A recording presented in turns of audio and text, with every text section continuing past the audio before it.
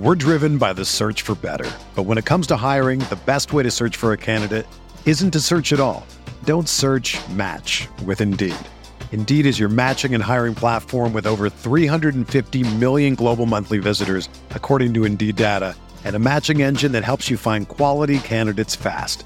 Ditch the busy work. Use Indeed for scheduling, screening, and messaging so you can connect with candidates faster.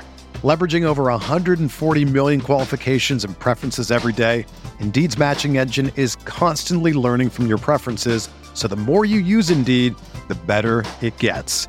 Join more than 3.5 million businesses worldwide that use Indeed to hire great talent fast. And listeners of this show will get a $75 sponsored job credit to get your jobs more visibility at Indeed.com/Blue Wire. Just go to Indeed.com/Blue Wire right now and support our show by saying that you heard about Indeed on this podcast. That's Indeed.com/Blue Wire. Terms and conditions apply. Need to hire? You need Indeed.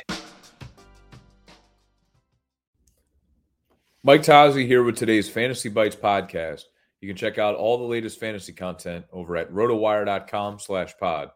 Hornets guard LaMelo Ball appeared to roll his left ankle during the fourth quarter of Wednesday's 125-113 loss to the Pacers and was helped to the locker room shortly thereafter. He finished with 26 points, 6 assists, 2 steals, and a board in 37 minutes. Ball looked to have suffered the injury when he stepped on the foot of a fan sitting courtside.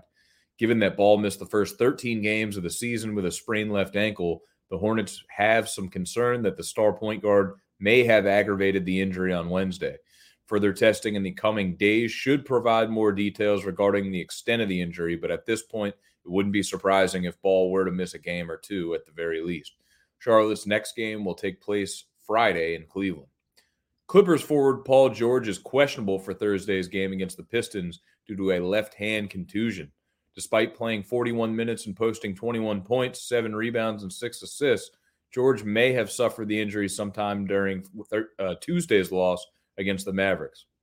The veteran guard hasn't missed a game since October 25th against the Thunder, which was due to an illness.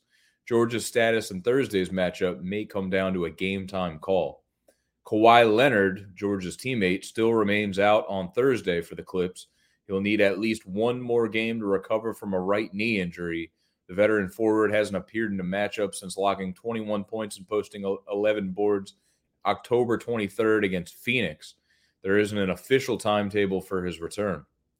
Kyrie Irving's suspension is nearing completion of his return to play process and could retake the floor as soon as Sunday versus the Grizzlies, presumably relegating Edmund Sumner to a bench role.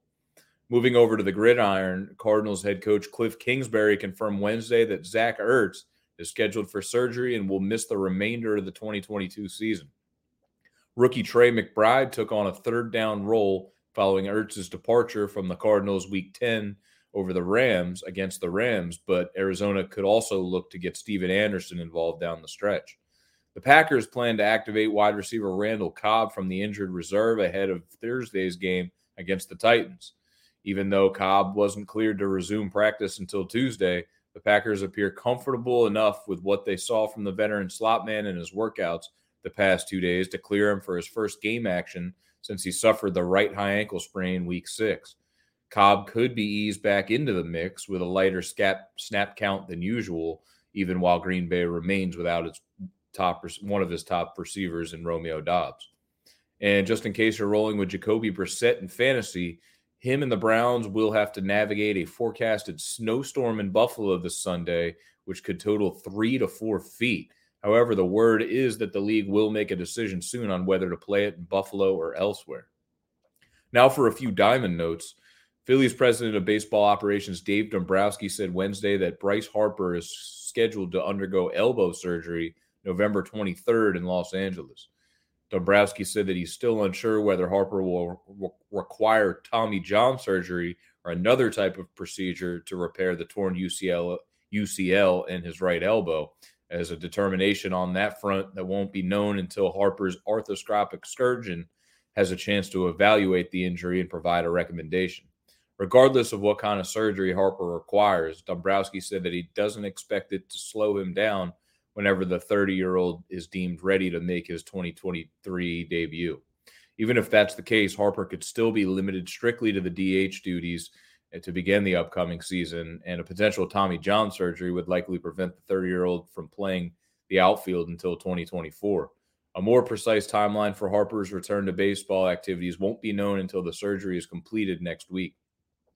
Former Blue Jays middle-of-the-order star and outfielder Teoscar Hernandez was traded to the Mariners on Wednesday in exchange for reliever Eric Swanson and pitching prospect Adam Macko. After a couple days of speculation that Hernandez would be shipped off to Seattle, the rumors came to fruition Wednesday. With the Mariners letting Mitch Haniger go this offseason, Hernandez will fill the vacancy that he left in the outfield. Over 131 games with Toronto in 2022, the 30-year-old produced a .267 average with 25 homers, 77 ribbies, 71 runs, and 6 stolen bases. He'll look to bring additional power to Seattle's lineup as his .519 slugging percentage since 2020 ranks 13th in the league over batters with at least 1,000 plate appearances during the stretch. All right, let's turn to the betting side of things. Use BetMGM bonus code ROTOBONUS or earn a risk-free bet up to $1,000. Pretty light slate tonight with just Thursday night footballs, Titans and Packers matchup, and just 3 NBA games. So I'll do my best to give out a winner after Brandon Kravitz's Warriors moneyline pick didn't fare too well in Phoenix last night. I love the Sacramento Kings to light that newfound victory beam tonight, but I'll try to hit the middle. I'll take San Antonio with the 7 points. For everything fantasy sports, sign up for a free 10-day trial at rotowire.com/pod. There's no commitment and no credit card needed. Again, that's rotowire.com/pod.